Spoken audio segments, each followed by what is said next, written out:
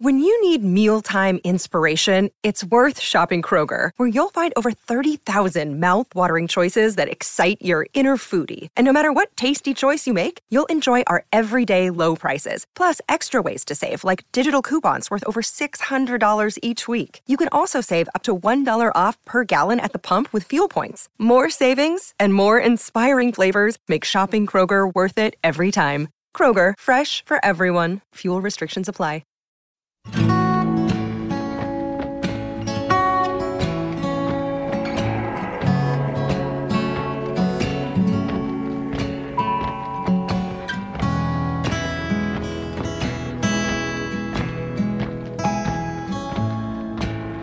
Okay, welcome to After the Deluge. Our guests today are Per Davidson and Justin Corwin. Say hello, friends.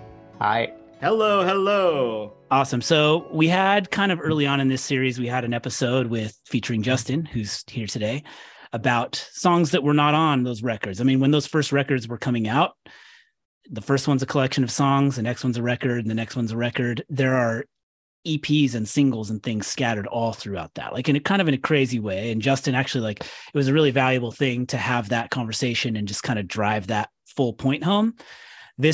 This thing where he's doing that in between records is going to start slowing down right around after this period where I'm getting to in the series. But there are a bunch more up to this point. Like I just 2 days ago recorded the Casadega episode, and between I'm Wide Awake It's Morning and Casadega, we get a bunch of them. And so at first I was thinking about just like doing some more EP songs and stuff up until this point. But really what I want to do is just a catch-all. I wanted to ask you two, who I've had thoughtful conversations with about this band, this artist, about some songs that aren't on these records, because I'm talking about them record by record. But in reality, this is an artist whose discography is not purely defined by those official records, especially for people who really, really love Conor Oberst and Bright Eyes. That makes sense? Yeah, I think Conor did everyone a favor by putting out the Motion Sickness Rarities album. It kind of clued everyone in, and hey, there's all this other stuff out there too. So I think it's mainstream enough to go beyond the albums with Bright Eyes. And so the thing that I'll say about myself, so what we're going to do is I had each of you two pick a few songs each. And so we're going to kind of just bounce back and forth between you two, and you can just kind of talk about a song. It'll go in a loosely chronological order, but not exactly, because we're just kind of sharing here. And yeah, I'll cut in some music, and it'll be a good chance to get introduced to some of that music for people who haven't, or to appreciate and enjoy and remember that music for people who care a ton about it. And I will say that I'm aware of all of these EPs and split records and B-sides and stuff like that, but not to the degree that I am the formal releases. So this is a cool thing just for me specifically. Per, what's your first song you want to talk about? The first song I want to talk about is Entryway Song. Woo! I have written in my notes here that this song is everything that First Day of My Life pretends to be. Shots fired. Now I realize that is both a little harsh and also not correct, as I think these songs aim to be quite different things. But if you are going to listen to just one song by Bright Eyes that is like a sincere expression of love, this should be the one. And of course, yeah, as I said, no real point of pitting these two songs against each other. But a lot of the praise given to First Day of My Life, I think, will be a lot better spent on this song. And sure, it's not about a romantic love interest, but it's about his father, which I actually didn't realize until years after having listened to it for years. And I think that might say more about me than about the song, because there are some obvious tells in there. But I think the fact that I did not notice this says something about how universal this, what a universal statement of affection this still is in such a sincere and beautiful way. Sorry. I think with the way you described it as a sincere expression of love, and that there's a universality to it. I'm sure, it's not trying to be exactly what First Day of My Life is, but those are things those songs share. So I think that's a good point. And it also has much better lines, such as, "You're the peace that I have found when all these voices talk too loud. Keep me still like an anchor in the storm, you're the cellar." So yeah, those are some of the best lines about love I've ever heard, regardless of who they are aimed for, and it's just full of lines like that. And once again, just the comparison to First Day of My Life, it's vague. This song is just like a real cool list of things that one could appreciate from someone in a relationship. Last Saturday, I stood in your entryway, a place where we used to wait for cars to carry us away. Like once in the storm, they drove me and Justin home. The music was just being born, but it was all I was longing for. Now I'm on a plane. It's cool that it sort of comes from a place of worry. It's not just this, everything's amazing, I feel so much love for you, but it's like, it is really beautiful to say that someone holds you still like an anchor, but that also signals, like, it's a little concern that someone needs someone to hold them still and be an anchor for them. And like, I think it's cool that the music is a bit toned down. There's not that much going on here. It's kind of monotone and not much happening. The singing is also a bit toned down, but I think that builds a lot of atmosphere. And I think it was really interesting. You talked about First Day of My Life. I'll stop dunking on that song now because I like it too. But it is a minor Bright Eyes song in my view. But you said it's like in the episode when you talked about Wide Awake This Morning, how like it was so unusual, like in 2005, being that like sincere when you talk about I think so. Love like that. And I think in this song he's even more like sincere and vulnerable. And I thought about this song already when I listened to the episode you did, that you talked about how Conor, you talked about these other non-album songs and Conor seeking support for his depression, etc., and suicidal thoughts from his family and his parents. And I think this song is definitely a continuation of that. I also think it refers to his father visiting him at the hospital. Yeah, I think like singing about how your family saves you is pretty unusual, especially if you're like a cool indie kid in your 20s. Like that doesn't really come with like, Yeah. indie cred, especially not in that, like, I was feeling sad, but then I talked to my mom or my dad and now I feel better. That's a bit like, the Simpsons episode when Milhouse says his mom says he's the handsomest guy in school. Same vibes. Could be. I mean, if you want to make fun of this, those are similar. I love You're the cool of the water, you're the start of the summer. Keep me still like an anchor in the storm. You're the cellar when I'm heavy with worry. Make me light as a feather when I'm dead. I mean, no one's saying that it is cringe. I mean, I think it's amazing that people can find support in their family, but I think it's unusual if you're like a cool indie kid in your early 20s. Your parents are not the one you're sort of talk about how you're seeking validation. Especially the punk emo scenes. Yeah, it's very unusual. And I think that's also brings us back to what you talked about in the Fevers and Mirrors episode and what we returned to in the Digital Ash episode, that like to be a songwriter, like an amazing songwriter at this level, you both have to have this talent and you also have to be able to turn off the part of your brain that asks, like, is this cringe? Like, how will this appear cool to others? So you have to sort of be able to turn that off. And I think this is another example of how Conor can. Brightest is kind of the quintessential example of that like existed in some kind of cool indie scene, but also was that. It was like this vulnerable, sometimes sincere. It walked some line that is, and this is a song that's like very starkly that. What is it on? Like I had that it should have been on Noise Floor. Like I feel like I've seen art from something, but I couldn't find it on a streaming app at least. Yeah, it is on Noise Floor, and for some weird reason, it's not on the Spotify version. It was on the vinyl. Any song that he specifically refers to his parents like that, he tends to bury. I mean, I can think of the two songs we talked about the last episode I appeared on. Both those songs talk about his parents extensively.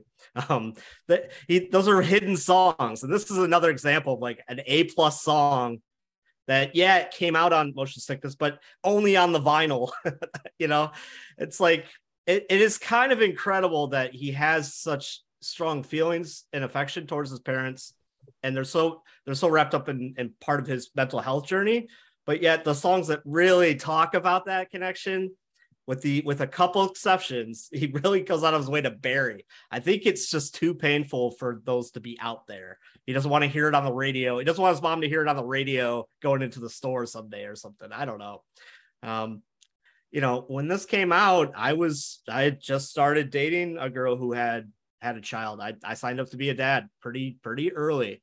And this song, I didn't have a whole lot of male father figures that I could truly say that's the kind of dad I want to be. Hearing the words in this song, it's like, that's the kind of dad I want to be. I want my kids to say that about me. So it's kind of weird. It's a weird song for me because it's, I think I relate to it in a different way than a lot of other people do. But that's how I took it. And that's why I found it so powerful. And I don't know if I lived up to it completely, but I will say that, when my kids went through some real challenges, I did show up the way that his dad showed up for him. And I would hope that they would say that about me. That is an amazing way to hear this song, identify with it, not as the young person singing about their dad, but as the person becoming a dad in that moment, thinking about, I don't know, it's kind of as an example to pull from. That's super unique way to relate to that song. Yeah, it's kind of bizarre and kind of cringy to even say it out loud, but that's the truth with me with this song. It's an amazing song. You're gonna bury this podcast and hide it from people so they can't. This episode will only go on the vinyl. So there you go. All right, so we're gonna jump to your first song, Justin. So my first song is Southern State, and Southern State is a very old song. Came out on an EP in 2002, recorded right after the Lifted sessions. So we did a small EP with, I think, Britt Daniels. It's not great. The words, the songwriting is all there, but this is a really good example of why Bright Eyes needed to pretty up their sound. They needed to go into a more delicate, cleaner sound, because he was writing songs that benefited from that.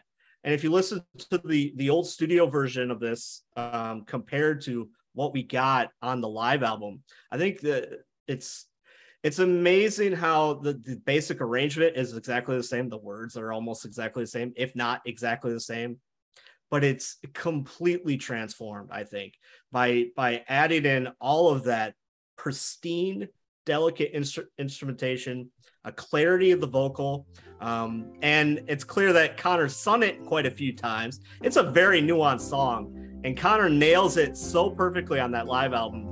I don't know how anyone can say he's a bad singer after listening to that performance. I mean, it's a live performance. Listen to the nuance in each word, each line. It's incredible to me. The songs you sung spiraled and hung round like echoes or ripples on a pond. And so you circled the globe, spent a year on the road without ever going home. More than a couple of days, then you leave right away, run to a girl you barely know. But you like how she sings, and you can't help but think that there's something that she knows and could teach you now.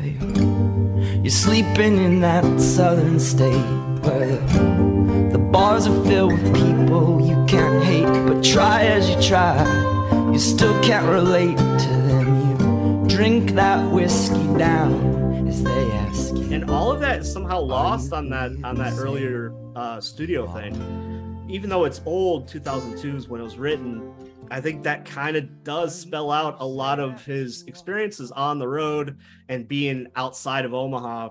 He basically creates a little new mini family in each city he spends a significant amount of time in. And in this case, he feels sorry for the person that he's, assuming, shacking up with in that song. He talks about this thing a lot, about his, how he's going to drink himself to death. I mean, these are very reoccurring themes, but he's putting it on. He can't talk about that relationship without talking about that, because that is what is wrapped up into that relationship, because she's in some sense, I guess, enabling him, but also the lack of judgment means that he could probably heal, and that she probably has some things to teach him that he could learn. I think he says that in that song. It's a very, very romantic song for a relationship that is not going to last very long. That's the way I would put it. It's like you find these perfect friendships that you can cocoon up and let your flaws exist And yeah, that person's not going to push you to get better, but right now I don't exactly need that. I'm going to learn something else from this person. And I love that aspect of that song. First off, the stuff about the sound of it is that, yeah, you listen to it and you can forget that you're hearing something that's being played live. It's like gorgeous. It's amazing. And Nate Walcott's his horn solo is just phenomenal. One of my favorite moments of it. The fact that we can't tell makes us like you even more.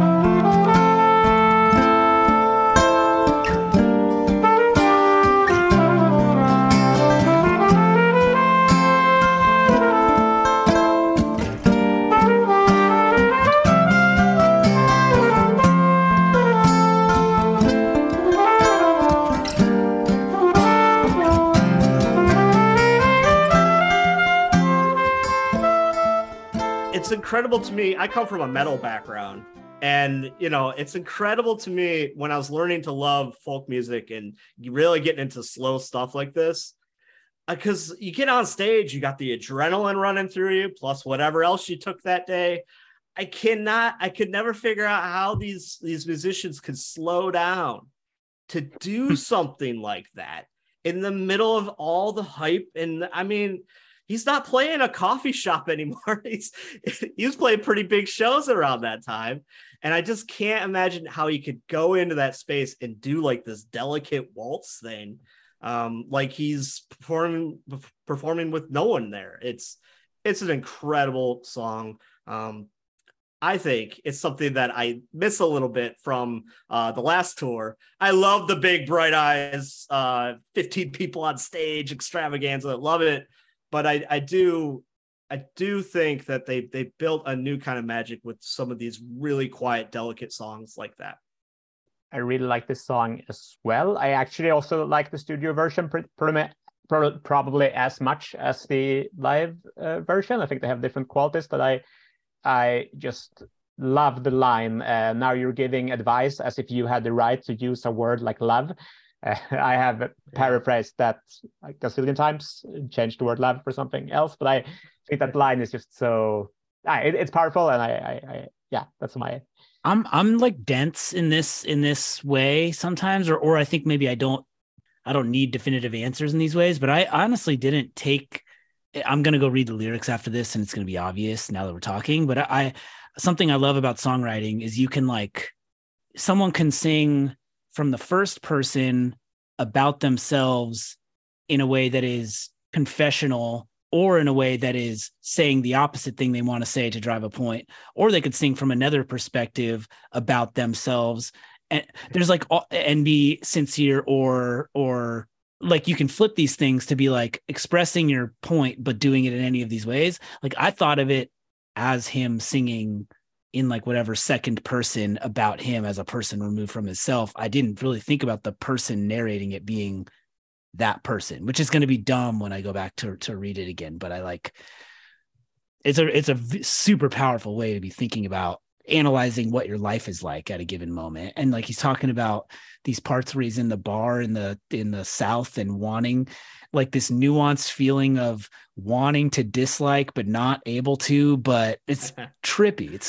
That's such a weird level of detail to put into like 2 lines of a song and know what he's getting at with it, You can probably cut this, but for a couple of years I spent a lot of time out in the Middle East working out there, and I kind of related to that part of the song. You're really thrown into a different culture, and in a lot of ways, a lot of the political system and the lack of human rights out in Saudi Arabia is where I was based. So you kind of go in, and I'm an agnostic, so my beliefs are punishable by death there, and I'm living there.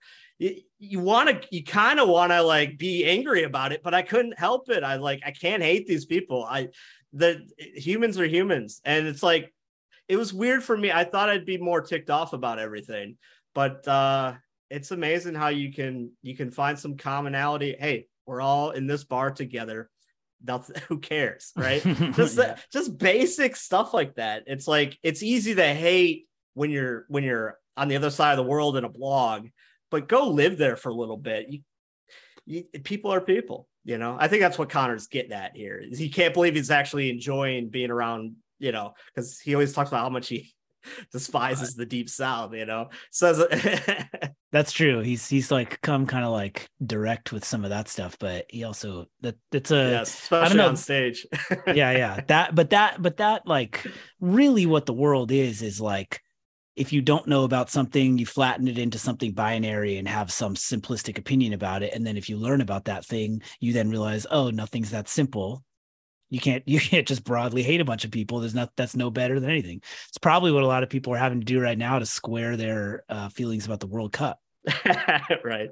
I mean, this is supposed to take place in Athens, Georgia, right? So a pretty liberal area of the South. I don't know how much. You're right. College town, enclave, liberal area of the South, but still he's presenting that scene in a way that is him like trying to have some prejudice, but yeah, maybe I don't know. It's a minor point to harp on, but I think that's always kind of cool. That's a cool line. Per, on to your next. All right. So I'm going to talk about another early song, which is Motion Sickness. If you are into getting a Bright Eyes zine, some extra content, or if you just want to support the creation of this show, go to patreon.com/afterthedeluge. It's just one $5 tier, super simple, easy. Thank you for the support.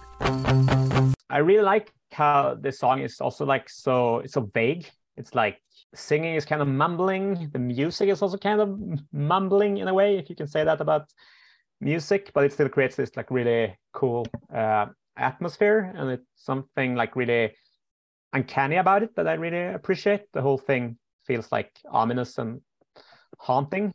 Or like someone wrote I checked today the YouTube comments of the song, and someone wrote that every time I hear this, it's like a hot iron piercing my chest. Not necessarily a bad thing, just amazing how beautiful this is. And I think I can. People really bring it on YouTube comments. So I wanna get myself attached to something bolted down. So these winds of circumstance won't keep blowing me up. The outro is like 90 seconds, so you sort of the same thing.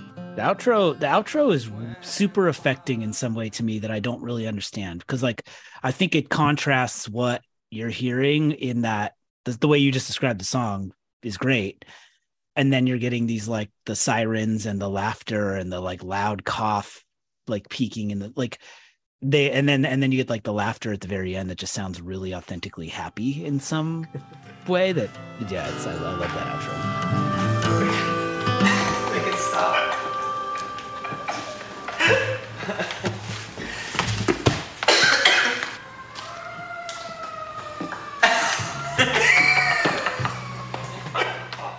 Especially after that, like those last words when he sings about wanting to get attached to something bolted down so that the winds of circumstance stop blowing him around. And I keep running around, but all I want is to lay motionless. And then you have this long outro, and then you have like those sounds to sort of like, I have like this ritual related to this song. Every time I move, like the very last thing I do is to like, I sit in the empty apartment. After I've emptied it, I sit in the apartment and I listen to this song once. That's like the last thing. Oh, that's cool. That's really cool. So Love it. Highly recommended. Very, very atmospheric. That sounds great. Yeah. That's awesome. So want to jump over to your next one, Justin? I believe my next one is Tourist Trap. Sure is. Speaking of moving. Yeah, I know. It felt like it segued itself. Yeah, that was good. What to say about Tourist Trap? It's easily one of my favorite songs Connor's ever wrote. I cannot believe it's not on Cassadaga. It's shocking to me. I agree. Me too. You know, I know that we don't want to talk about non-Bright Eyes stuff on here, but I do want to call out that this kind of connects to Greater Omaha. I'm going to mispronounce the name of that band. How do you say that darn name? Desaparecidos. Thank you. Yes. He's already feeling that he's losing his hometown back in 2002 when he made that song. So it compound the basic change of small towns becoming bigger towns, especially around that time. I think a lot of towns kind of lost a lot of their local flavor. And you can hear Connor arguing with one of his bandmates on that record about, you know, hey, it's time for the town to grow up and get some Starbucks in here. And Connor's like, fuck that. But, you know, there's no stopping that. I think that happened everywhere. And when he comes back from the Wide Awake and Digital Ash period and all that touring and living in New York, and he comes back, not only does it completely look different, everything that he feared came true. It's not the road he used to know. They tore some old buildings down, probably replaced with a Starbucks. He's not angry. He's really sad about it. But he's mostly sad that that same feeling about losing those buildings, he kind of feels that way about the relationships he left behind. And I think a lot of people go through that churn after college. You built these friendships with these people that you grew up with or went to college with, formative experiences. You know, you saw each other cry, you saw each other puke, you saw each other, you know, get your heart broken. There's some pretty family-esque type knowledge that you share with these people.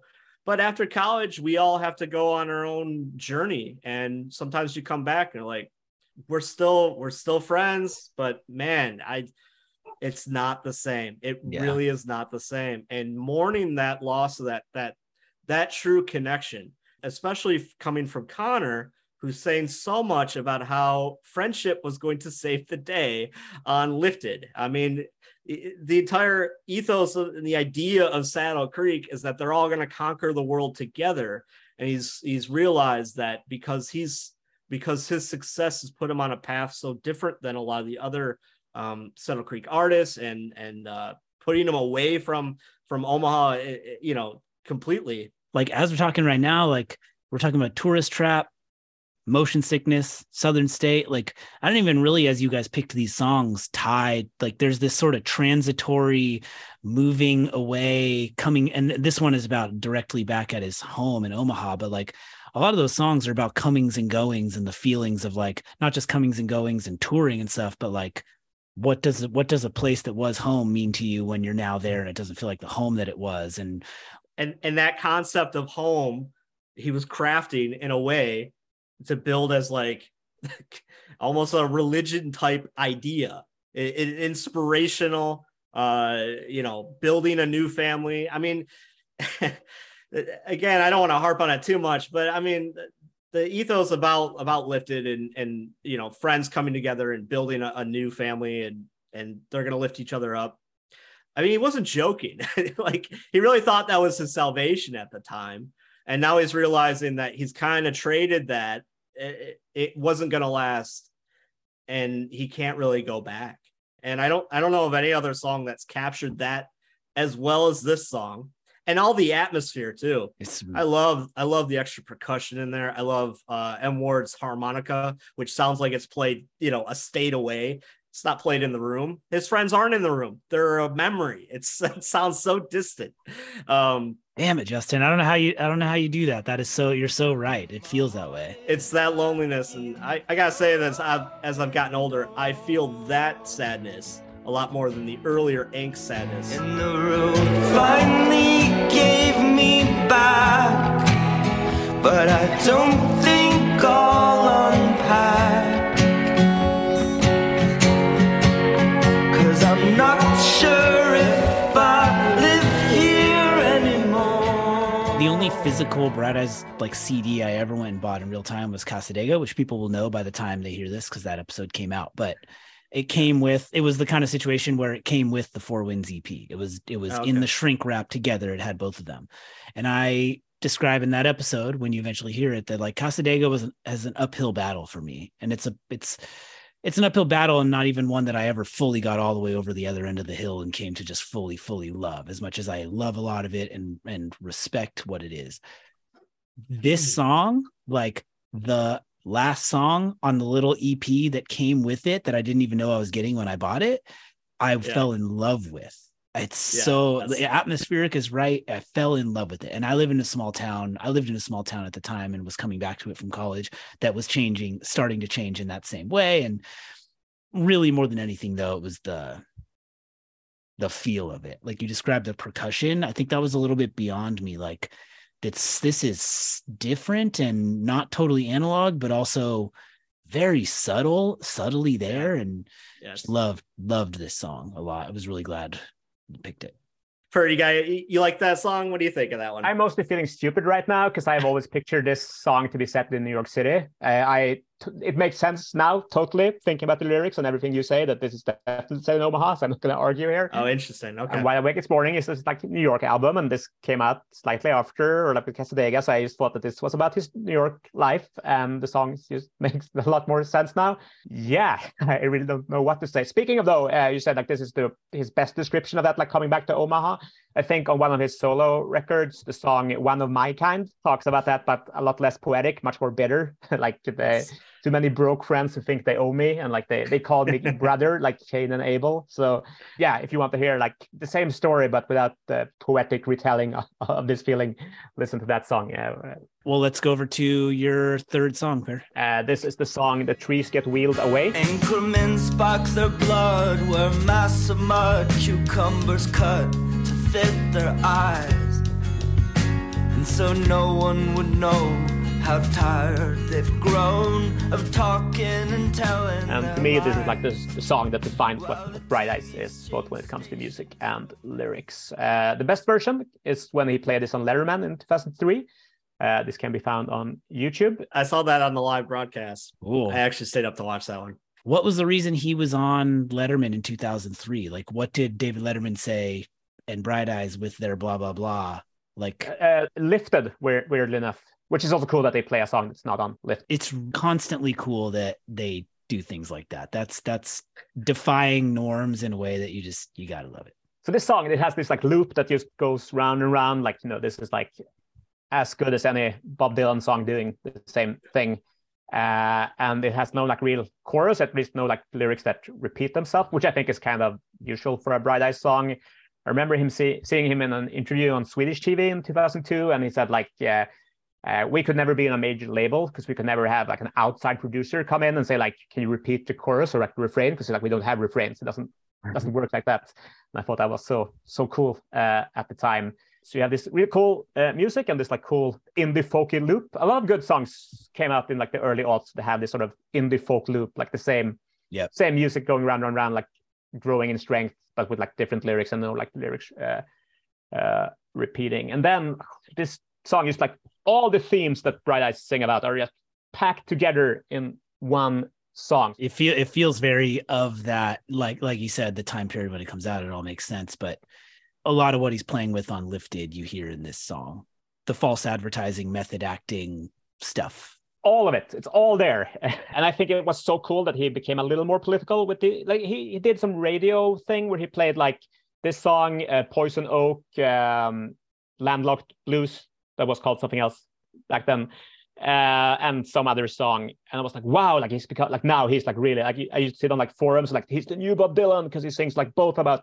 heartbreak and like the politics of our time. And I was thinking it was so cool that those things were combined. Especially I could also feel like, oh, like I have like my indie pop part of my personality and my politics, and now like I have one artist to like combine those. And like and I think back when you're like 18, it's like important to be validated by the music you're listening to in other ways. Like, wow, here we have a person that like does all the things. Like, oh, if Connor thinks politics is important, then like, yes, I need Connor to validate that politics matters.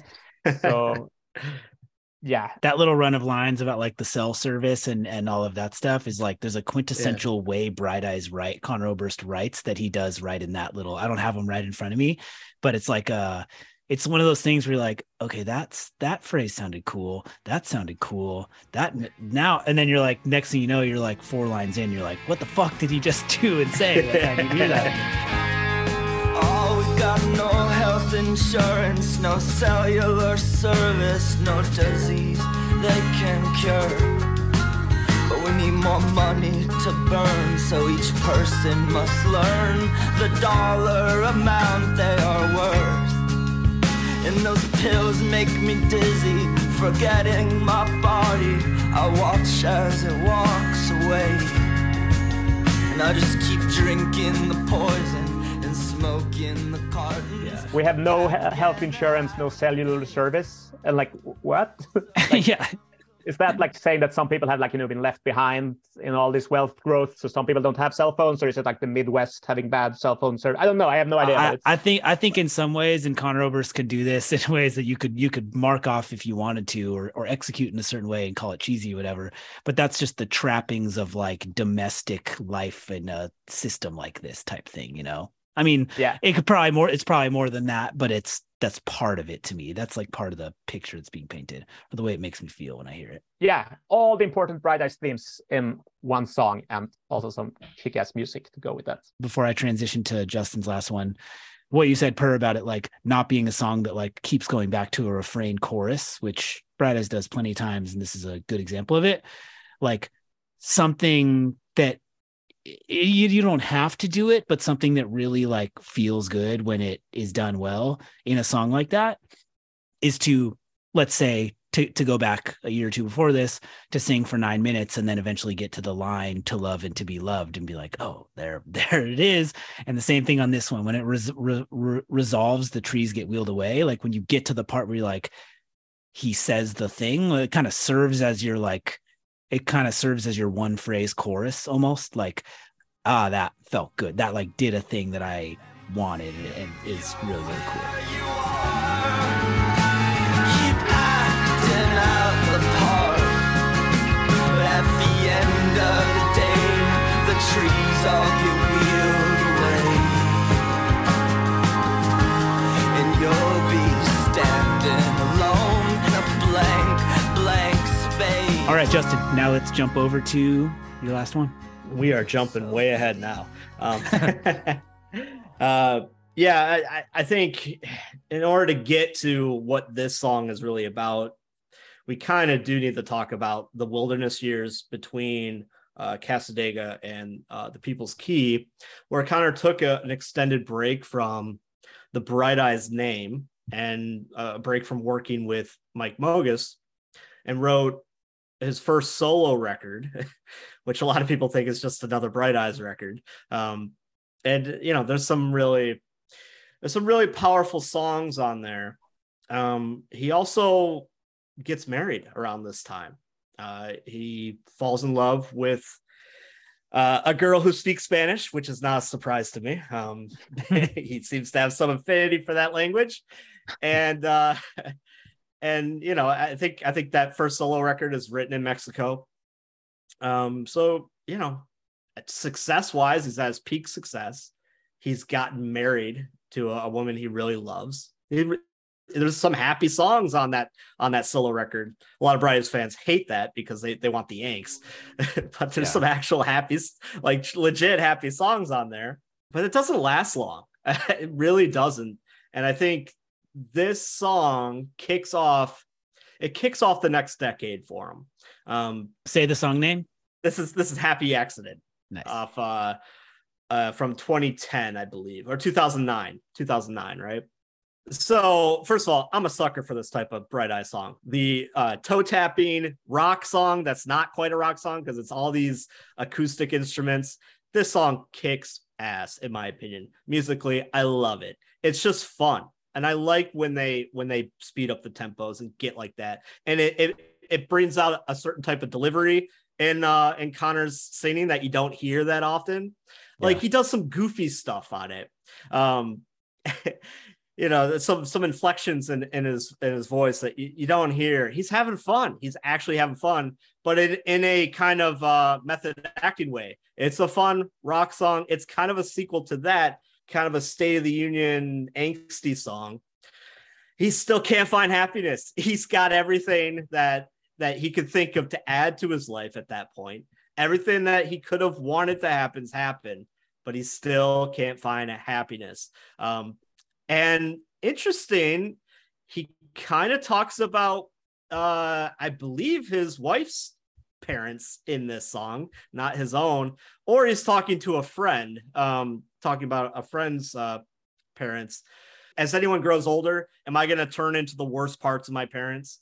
So he's kind of mentioning that, like, you're so afraid you're going to become your mother. It's that great line. And then there's one that hits me kind of hard because my dad left when I was little. And the line is, maybe Father does know best, and that's the reason why he left. Well, maybe Father does know best, and that's the reason why he left. All your pride to the last ditch you defend. When I heard that line, I was like, oh, see, Connor really wanted to make sure I felt this one. Jeez, man, wow. Like he knows what he's doing. That's a pushing on your soft spot intentionally. And I'm not really sure why, because it's really about his own happiness, but he wants to make someone else in that song feel it with him. I'm guessing it's his wife, but I can't prove that. But those lines, even though it's not aimed at me, it pulls me into that. It pulls me into the song in a personal way. And even as things were coming together for me in a similar way, I got the career, got the kids. You know, but I could still feel a certain emptiness and some fears that, you know, things could go sideways. And that some of the worst parts of my my family tree would come back to haunt me. Yeah, if you're so, you know, I think it's a really interesting song because it kicks off the much darker decade to follow. There's a lot of darkness from 2000 to 2010, but really, I mean, it's most of that period is him finding a lot of light in that. And the next decade is really him falling back into the darkness. And this song is kind of that transition song back to that. The new age stuff didn't work out from Cassadaga. He thought that would help him. He thought getting into science fiction, thinking about alternate universes on People's Key would help him. But the journey is well.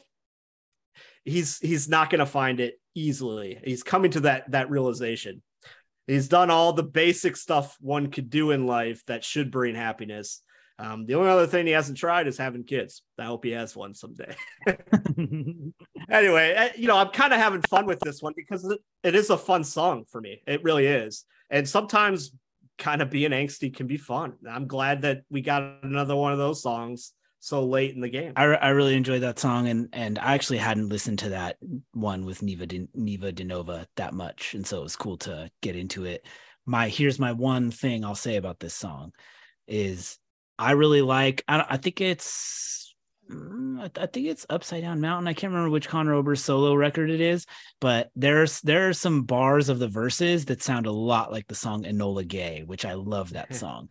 It's like kind of staggering how many songs the guy has written, you know, like I'm doing this thing album by album, and that feels like a lot of songs.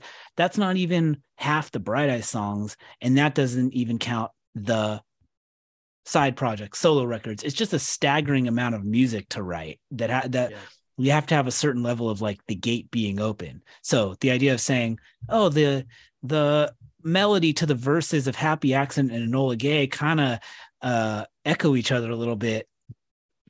That's me listening in one specific moment with attention. It's not anything besides that. As you said, Justin, the part about like maybe Daddy does knows best, and that's the reason why he left. I think that's like stand-up comedy. That's amazing because it's so like, and I also think that this is like one of Connor's first attempts to be a little edgy. I think it starts a little on Smoke Without Fire and here, and then he does it a bit more in like the albums from like 2014, 2015 a bit. So I think this is like the first time. And also that line, too much time for the self-employed. I heard you scream in your mother's voice. Too much time for the self-employed. I heard you scream in your mother's voice. So afraid you become her. Saying someone else, like you start to sound like your mother, is like that's like the lowest way of like having an argument. Just fucking brutal thing to say. That's going nuclear. I hope he didn't say that to his wife. I hope he didn't. I hope so too. But like it was all like, oh, like now you're just nagging. I really like the line, you want a life that you cannot live, but that's what keeps you competitive. You know, it's such an opposition to the anti-ambition lyrics from that, from the 2002, this whole thing about like careers of BS and, making a bunch of money to just buy more stuff is BS. But it's like, so I don't know if he's pointing out, if he's talking about himself there, or if it's another one of those, like, hey, I'm poking at you. These are faults of yours. Which is interesting because the chorus keeps coming back to why can't he find the happiness? Well, maybe because he's so focused on everyone else's problems. I don't know. I just have one more thought. I think it was interesting. You said like he tried like mysticism and that didn't like heal him, and then like science fiction and that didn't heal him. To me, when this happened, it was rather like he was going through phases. He was like, okay, what did like Bob Dylan do? Like what does like really like singer-songwriter do? Okay, first you like do politics, then you do like mysticism. That's like, okay, what's next? I'm waiting for Connor's Born Again period. I want him to go full Jesus music.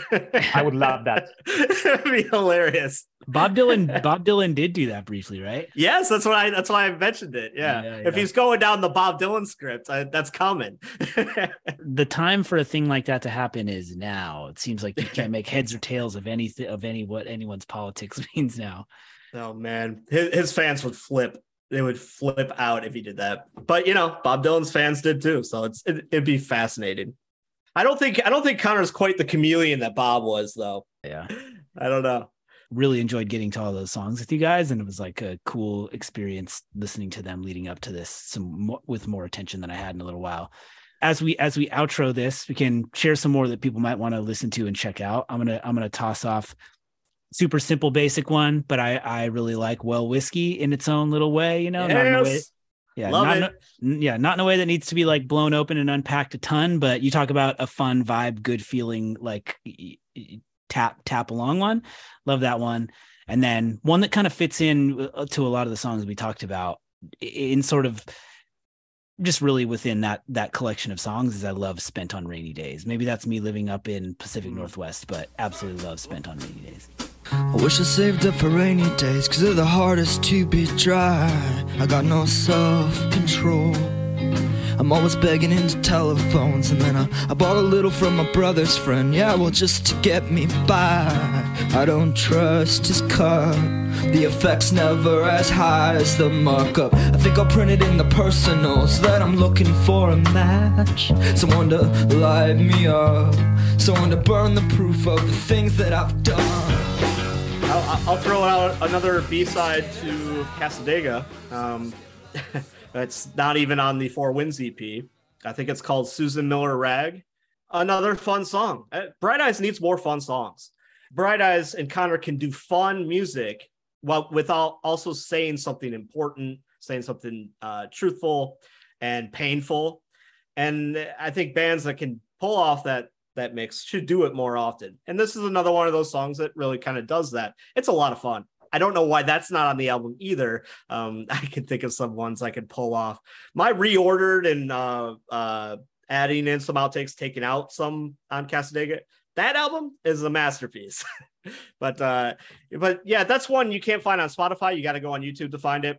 I believe it was I think sent out an email listing or something like that. Susan Miller Rag is that song. Sweet. I really dig that one. Lovers Turn Into Monsters. I said that The Trees Could Wheel Away is the like essential Bright Eyes song, but if you want like Bright Eyes screaming about his broken heart, then Lovers Turn Into Monsters is the essential Bright Eyes song. Hungry for a Holiday, which is a single, which is great. I'll Be Grateful for This Day. I'll Be Grateful for Each Day to Come. That is like his first visit to like electronica. So that is like the precursor. That was going to be one of the ones I mentioned, that anyone who likes Digital Ash needs to hear that song. It is one of the most dense, awesome soundscapes they ever came up with. Messenger Bird Song. His cover of Neil Young's Out on the Weekend is fun and really good.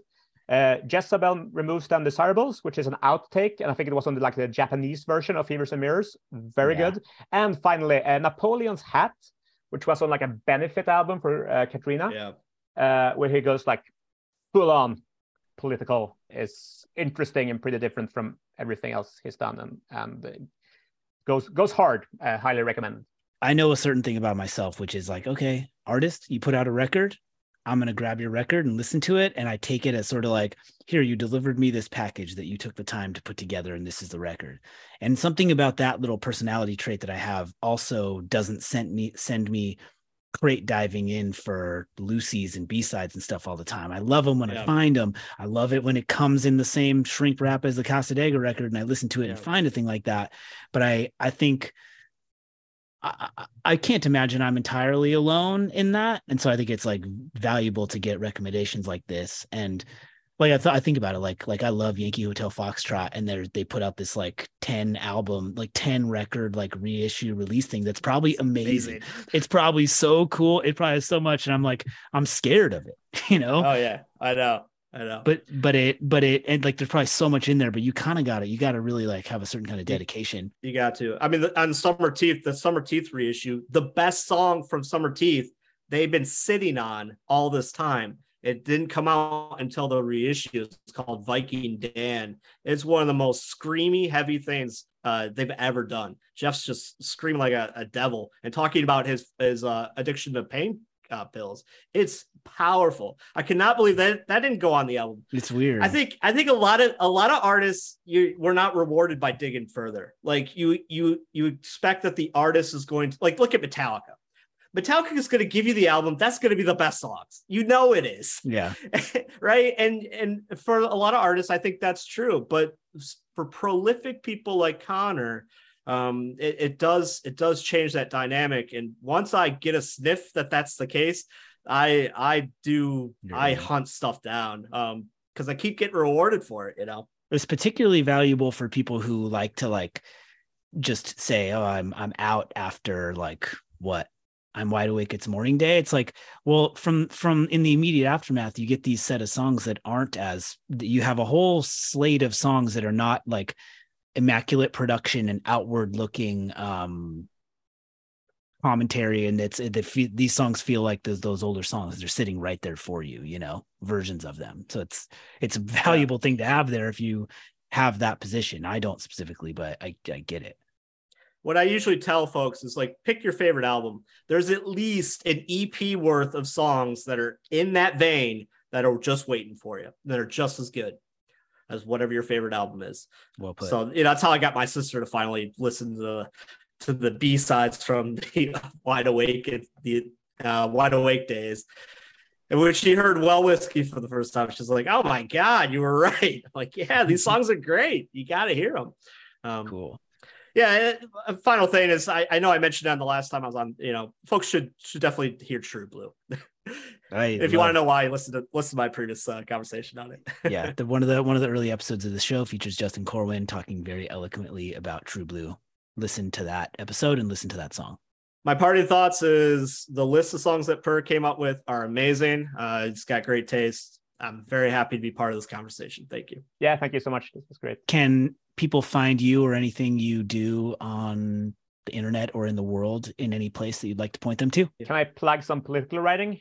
Yeah. I just finished this morning. So bit.ly, bit.ly/breaking up with capitalism, all lowercase letter. I tried to write a long piece introducing socialism to a skeptical reader. So bit.ly, breaking up with capitalism. We'll put the link in the description for the show as well. Mine's not as cool. I have a YouTube channel where I talk about music much like I did here. It's called The Deep Dive. You can find me on there. Which is super cool. The thing you do on A Perfect Sonnet is amazing. Thank you very much. I keep trying to get my sister to come on and do more Bright Eyes.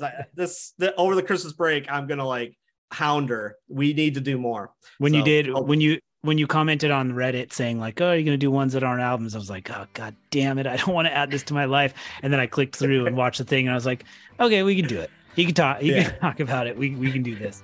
So yeah, definitely check that out. All right. Well, thank you both for joining us. Thank you. Thanks.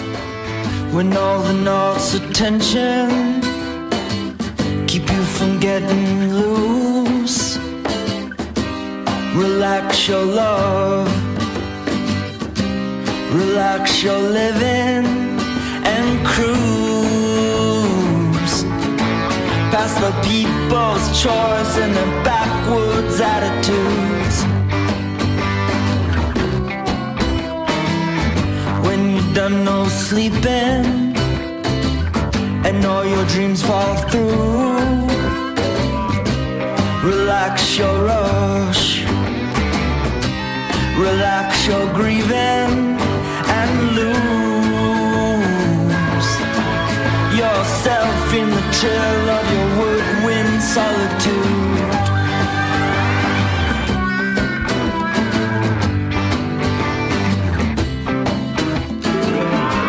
Light in the corners of the room,